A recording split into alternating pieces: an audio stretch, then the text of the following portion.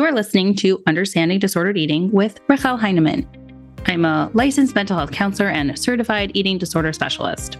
On this weekly podcast, we talk about all things psychoanalysis and eating disorder recovery. It's a combination of interviews with experts in psychoanalysis and eating disorders and some solo episodes where it will just be the two of us. The goal of the podcast is to help you try to understand a little bit more about yourself, gain a deeper understanding for why you do the things you do, and bring you one step closer to a healthier relationship with food and yourself.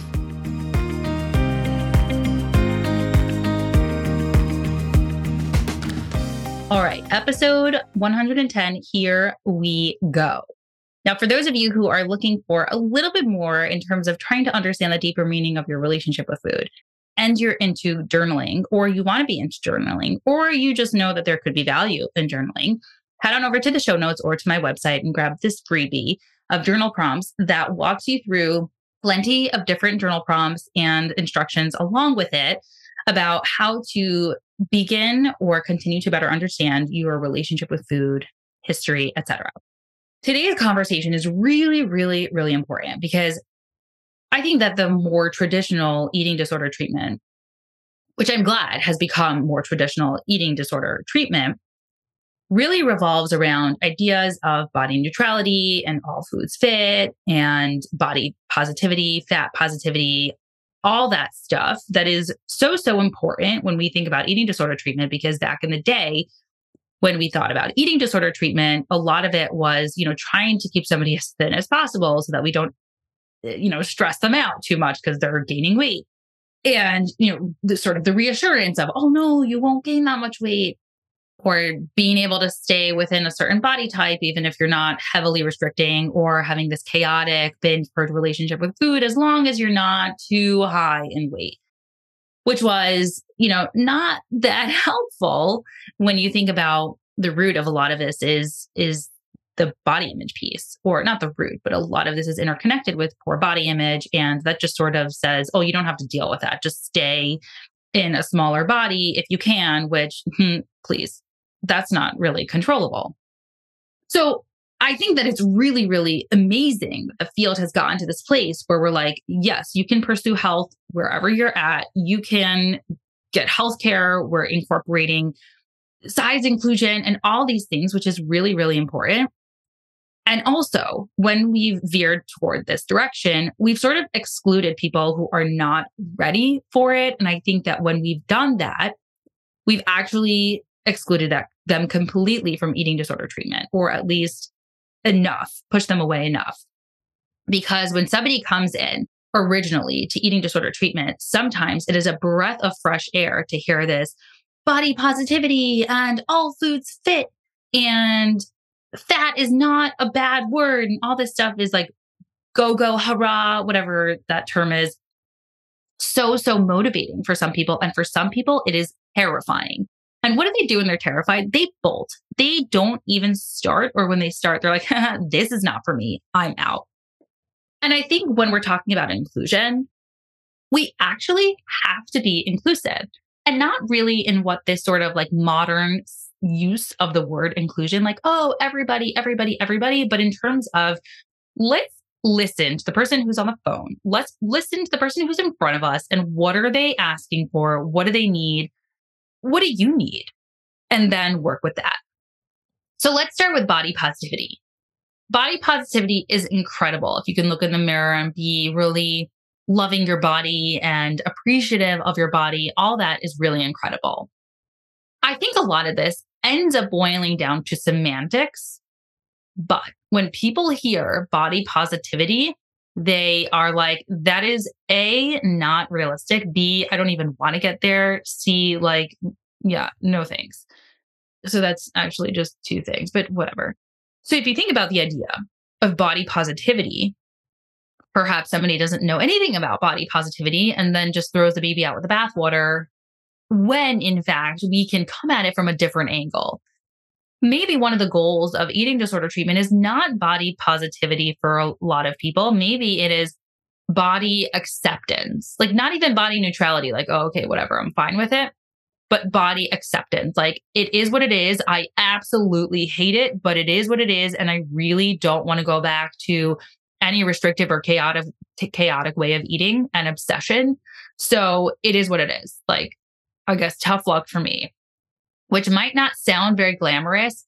But I think for a lot of people, when they hear anything like, I'm going to be okay with my body, I might love my body, they're like, that is complete BS. That's never going to happen. And I don't even want to bother because I don't know what you're smoking, you guys.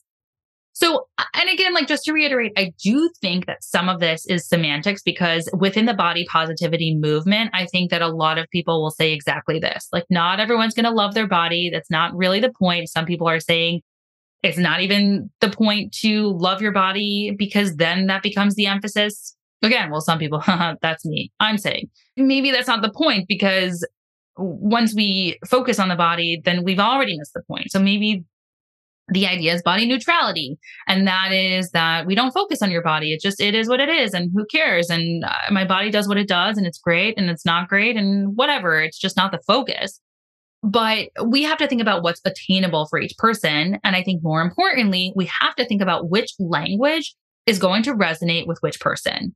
And I think this is really difficult on something like social media, where you sort of put like one piece of information out and you use whatever language you resonate with or you choose to use. And then you might be alienating other people, which there's nothing really to do about that at social media.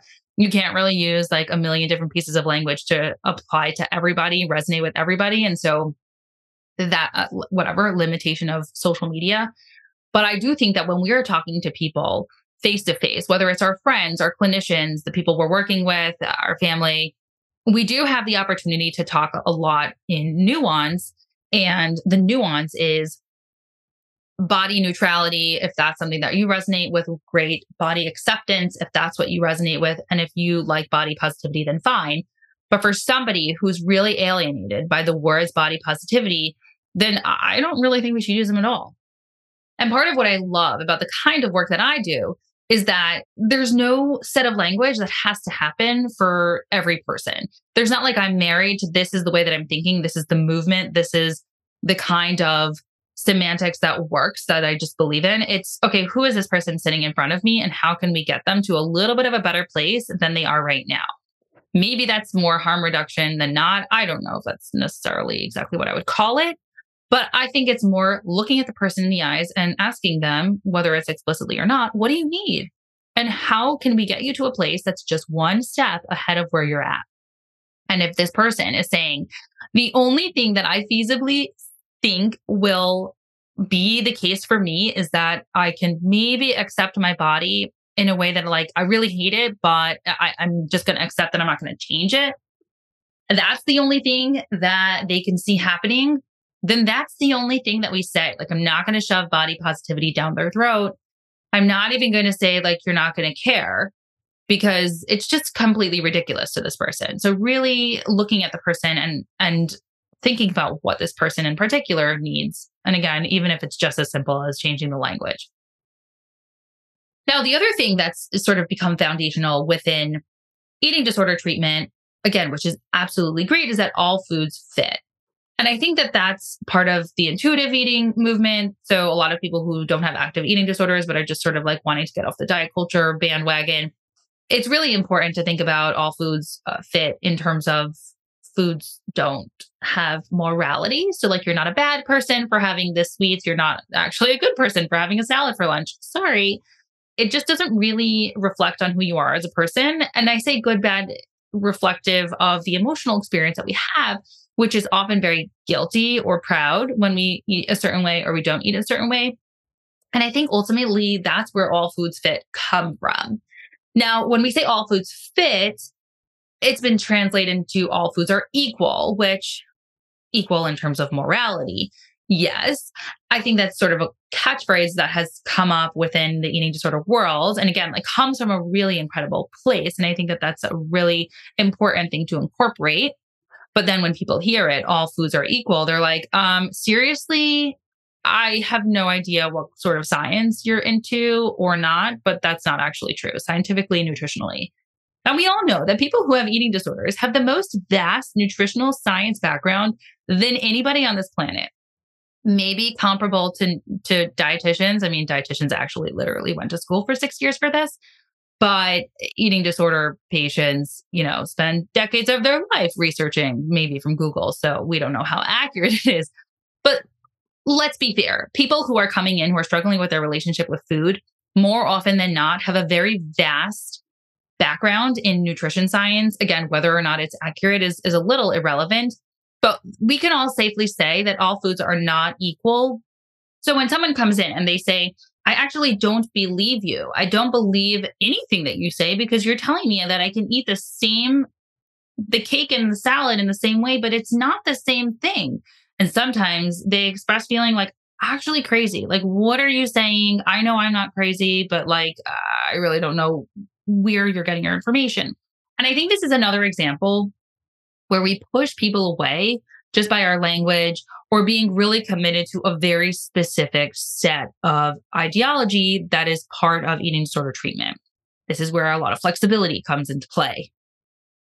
So I think that the idea that all foods are equal is only true in terms of morality. Like, if you want to have a sweet or a dessert, or you want to have like whatever quinoa salad situation, that morally you are still the same person. And the person who had that thing versus the other thing are morally equivalent, or definitely not the opposite of morally equivalent, whatever that would be, if they ate different things. So all foods are equal just in that sense. But in terms of nutrition science, they are not equal. All foods can fit in one's diet. And I mean diet in terms of food intake, not a restrictive diet.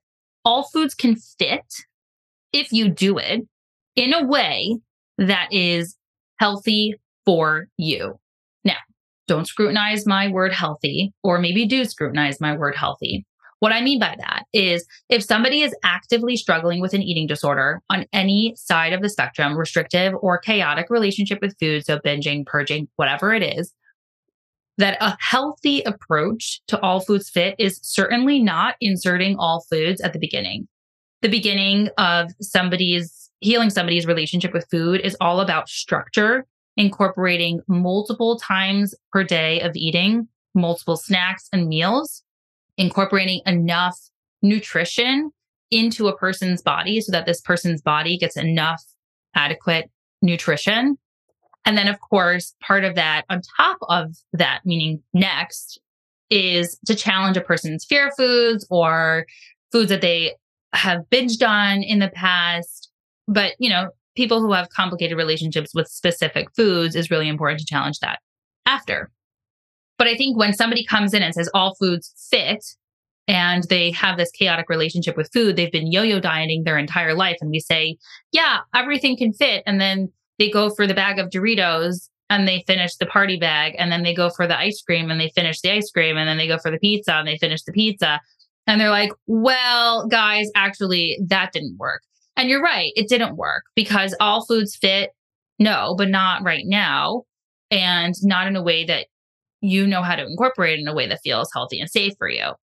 So I think that there is a myth that intuitive eating is just sort of like applied at the beginning and all foods fit. This is so rainbows and butterflies. But it's certainly not in the beginning, where it's a lot more structured, where you're teaching yourself how to eat again. You are re-nourishing your body, even if you struggle with binge eating disorders. Same thing, you're re-nourishing your body and relearning how to eat and relearning eventually, your hunger fullness cues, definitely not at the beginning. And then once you have this much more stable relationship with food, we can think about how all foods can fit into your food intake. Now, it's never to say that the sweets is the same thing as the vegetable, because nutritionally they are not the same, but morally they are. So I think this is also about semantics. And then people on social media love to, grab onto this because they're like that's so like scientifically, factually untrue. But again, I think this is about semantics. I think it's important to highlight because the semantics actually drive people away. So when you're starting on your journey of eating disorder recovery, the beginning will not look like incorporating all of this food. The beginning is going to look like a lot more structured. And then eventually, when we incorporate all foods and you slowly chip away at all your fear foods, and maybe you work to a place where you're not afraid of any food, what typically happens is that your food doesn't look that different from how it did when you were, quote, controlling it. I mean, actually, I'll take that back. So a lot of people come in with orthorexia, but not like a serious orthorexia in that they're not eating enough. They're actually might be eating enough, but they have fear foods. Because somebody's food intake doesn't end up looking that much different than somebody who might be super controlling of their food intake. Of course, like eating, let's say 5 or 6 times a day.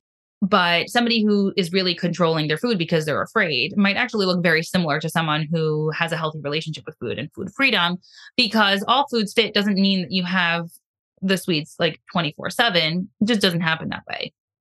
That goes back to intuitive eating, whatever, not for right now. But I do think that the goals of all foods fit is not to say, well, now you have to have this all the time. You probably don't want it all the time. But again, this is an example of where somebody who says, well, I'm actually not going to be having this kind of food every single day or multiple times a day. And we push them away by saying all foods fit. And we're like, hold on a second, come back. What do you think I meant by all foods fit? What are you afraid of that I'm going to say? And of course, like working with their personal fears, but also clarifying, what does it mean by all foods fit, all foods are equal? Like, no, we're not anti-nutrition science here. So come back and come play. So I know for some of you, it's going to feel like I'm talking directly to you. I really, really hope that, because I've heard this from a lot of people. So it has to be. I am talking directly to you. For those of you who feel like I'm talking to your friend, and maybe your friend should hear this and you can send it over to your friend, I would really appreciate that, actually. But I do think that these two ideas are really important for us to keep in mind in our own way of using language, that we might be, okay, this is the way that I think eating disorder recovery is. This is the word I use. This is eating disorder recovery. We're in recovery, being recovered, working toward recovery. I mean, like, it's all semantics. So I would encourage you to think about it. Besides for body positivity and all foods are equal, those two terms that we talked about today, think about the way that you utilize any language, specifically within the eating disorder recovery world, and how it might be alienating to somebody who might be sitting right in front of you. I'm not talking about, like, let's take into account literally every single person that ever walked this earth and how you might be impacting them with your words, because that's completely impossible. Please don't think that way. What I'm saying is, if you are talking to someone, your family member, your own self, to be honest, or your clinician or your client, whoever you might be, to think about how your specific ideas about how recovery might go might actually not be the same for the person sitting in front of you. And that is not, it's not up to you to convince them. It's for you to have a conversation to make sure that you understand and where you can get this person a little bit further ahead of where they're at. So be mindful of your language and your semantics.